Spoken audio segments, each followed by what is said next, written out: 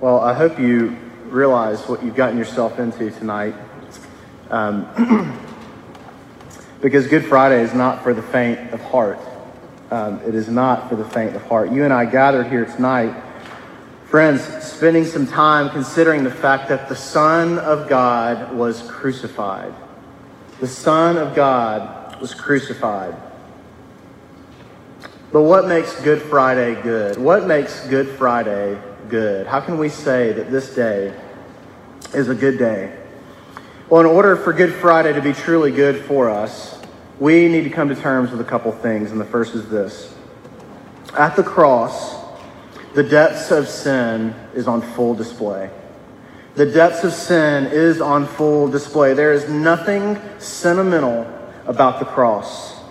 There's nothing sentimental about the crucifixion. If you were to share a common cultural claim with the Apostle Paul, it goes like this: God helps those who help themselves. How do you think that Pastor Paul would respond to you? I imagine Pastor Paul would either roll his eyes or slap that person in the face. God helps those who help themselves. The Christian faith, friends, is utterly honest, brutally so, about the human condition. And it ain't pretty. It is not pretty. The human situation is so dire that only the death of God's Son can address it head on. When Adam and Eve decided to take matters into their own hands, and sin and death spread like wildfire, and now the whole world is sick with sin, dead in our trespasses, under sin's dominion, that is so on a cosmic scale. And so Good Friday is only good when we embrace and look in the face and just come to terms with the fact that we are in over our heads with sin. Good Friday is only good when we get honest about the depths of sin. The Protestant reformers, you might know this if you've been around at Grace for very long, they relentlessly emphasize the depths of sin with their understanding of total depravity. Total depravity. The Apostle Paul, formerly Saul, was brutally honest about the grim realities of sin. He said that we were dead in our sins, like a walking corpse in our sin. The crucifixion, if it's going to be good news, sentimentalism has to die a quick death. Sentimentalism has to die. The great Southern novelist Flannery O'Connor relentlessly resisted sentimentality in her short stories. You might know this. She filled her stories with tales involving murderers, sexually immoral Bible salesmen, and other grotesque characters. O'Connor says this about sentimentality. Sentimentality is an excess, a distortion of sentiment, usually in the direction of an overemphasis on human innocence. Sentimentality is an overemphasis on human innocence. Listen, friends, Christ did not willingly give himself up to state-sponsored execution because we are innocent. Christ died like an animal in public because the human condition really is that dire. Jesus died because we, again, are dead in our sins, as Paul says in Ephesians 2. Jesus, as Isaiah says, was crushed and oppressed, afflicted, led to the slaughter. And then he utters the words, Jesus himself, from Psalm 22, quoting it verbatim, "Why have you forsaken me?" He's saying those words. He was led to the slaughter because of the depths of our own sin. Sentimentality has to die with the cross. Good Friday is not for the faint of heart. Self-improvement won't cut it either. We cannot ascend to God. He must come down to us. And we started celebrating that in the first Sunday of Advent, with God coming down in the flesh, moving into the neighborhood of our broken world. And we see him going up on a cross now. God has to come down to us. One author says it this way, very simply: from beginning to the end, the Holy Scriptures testify that the predicament of fallen humanity is so serious, is so grave, is so irredeemable from within, that nothing short of divine intervention can rectify it. We don't have the resources in and of ourselves to ascend to God, someone to rectify us, justify us, adopt us, save us, forgive us. It's got to come from the outside because we don't have the resources. For a Good Friday to be good, we have to embrace the depths of our sin, and we have to actually embrace it on a personal level as we sing songs and words like, "It was my sin that held him there," not your sin or even our sin. True of those things, but my sin. And that is to say, you have to own your sin and helplessness on a personal level, like the tax collector in Luke 18, who's beating his chest, who walks down justified after he says, "Lord, have mercy on me, a sinner." You have to own David's words in Psalm 51 as your own words. "Against you only have I sinned." The depths of Christ's love will never be sweet. They will never land unless you embrace the depths of your sin and the helplessness that is there. Self-improvement strategies and sentimentality simply do not work for spiritual corpses. We need a Savior to break in and rescue us. So the cross, friends, on this day, it shows us the depths of our sin, but also the depths of love. The depths of love. At the cross, we see the triumphant, conclusive love of God on full display. In funerals in our country, ones with open caskets, there's a moment that contains an intense finality to them. And here's the moment. It's when the body is lowered into the ground at a gravesite, and friends and family watch the dirt being poured over the casket, and eventually the dirt runs out. The body and the casket are completely underground, and then for a brief yet intense, decisive moment, death really sinks in for everybody's there. There's nothing else to do. The funeral, all of it, the rituals, all of it is over. Death in that moment, friends, as you know, is decisive. This is not unlike what Joseph experienced in our text from Matthew's Gospel. When we read of his burial, the burial of Jesus. Joseph apparently was a disciple of Jesus. And before studying this passage, I did not know that. I just thought Joseph was his dad. But there was another Joseph, and he hung around with Jesus a lot. Spent a lot of time with him because he was a disciple. They probably ate together. They probably walked together. They talked together. And so the visceral details of Matthew's account involve 6 verbs. I don't know if you noticed this. If you look at the text there, describing Joseph's intimate, hands-on care of Jesus' body. Joseph took, wrapped, put, dug, rolled, and left. And this kind of hands-on care and intimate care of Joseph reflects the intimate love of care of a friend.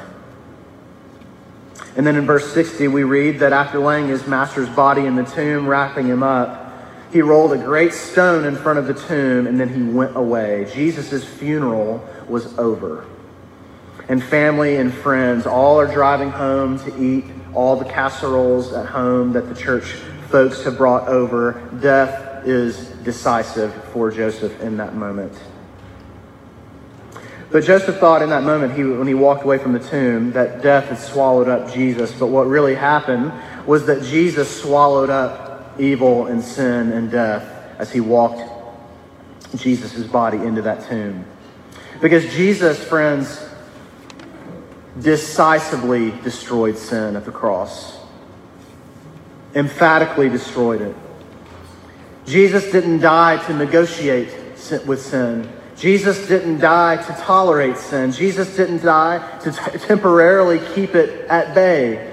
Jesus died 2,000 years ago to obliterate sin, to annihilate sin. 2,000 years ago, the guilt of sin, which clings to us so closely, which sucks the life out of this world, which prevents us from wanting to even get out of bed in the morning, was emphatically destroyed by Jesus of Nazareth.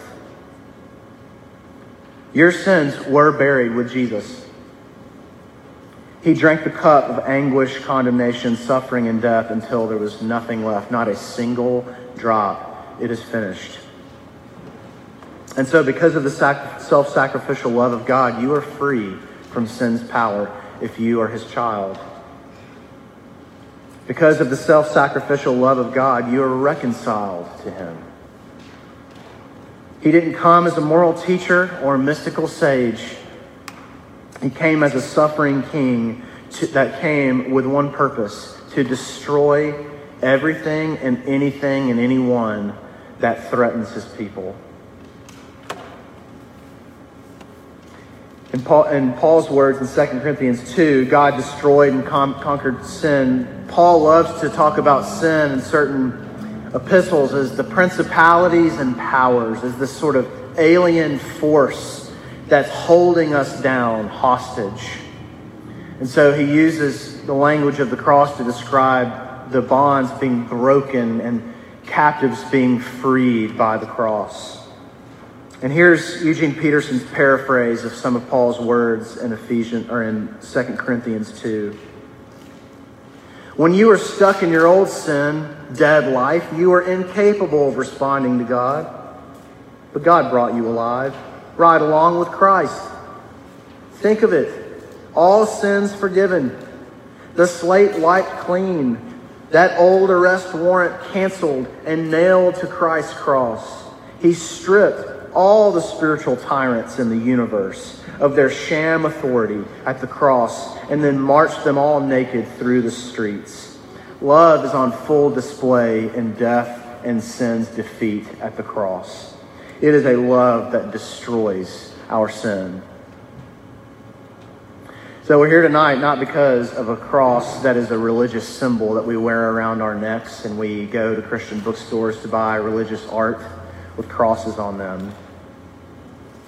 We're here tonight because the cross, the crucifixion, was a historical event, an event upon which our lives depend.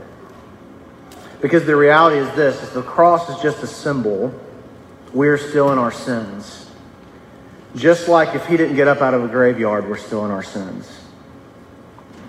We'll talk about that on Sunday, though.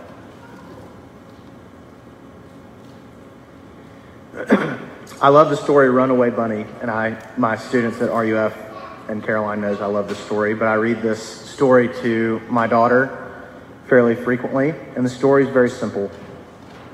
A little bunny walks up to his mom and he says, "I'm going to run away from you." And his mother says this: "If you run away, I will run after you because you're my little bunny." It's the mom's response. "If you run after me," said the little bunny, "If you run after me," said the little bunny, "I will become a fish in a trout stream and I will run away from you." The bunny wants to turn into all these animals in his flight from his mom. "If you become a fish in a trout stream," said the mom, "I will become a fisherman and I will fish for you." The little bunny keeps coming up with things: rocks, birds, sailboats, and his mom keeps coming up with things in ways that she will continue to pursue him: a mountain climber, wind, a gardener, a tree to land in. Because no matter where the bunny goes, the mom is relentless and focused in her pursuit. And so someone pursuing us, no matter where we run, that is a love that we long for. It's a love that we are looking for in so many places and so many relationships. And it really is the love that we see on full display in the flesh, and all the blood and all the gore of the cross. Because we have said to God, "I'm running away from you. I'm going to act like God and you're not." We say, "I will become a God and live my life apart from you." And his response is this: "If you run away from me, I will run after you. I will become a man and I will die the death that you deserve to bring you back to me." We're here tonight, friends, because Jesus will do whatever it takes to bring us home. We see on full display the love of Jesus on the cross, and he is relentless in his love, and that is good news even tonight. Let me pray for us.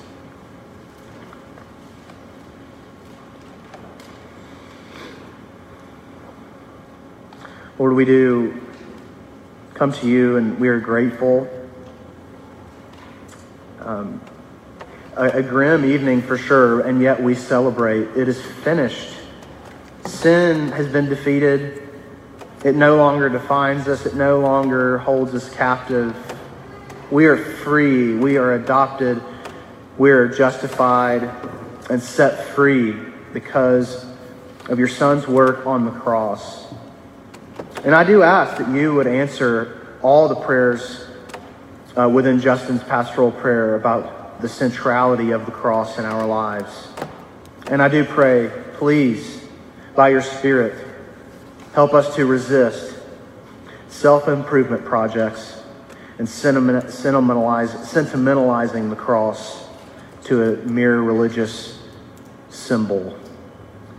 Help us to look at the depths of our sin in the face, that we might see the depths of your Son's love. And we ask it in his name. Amen.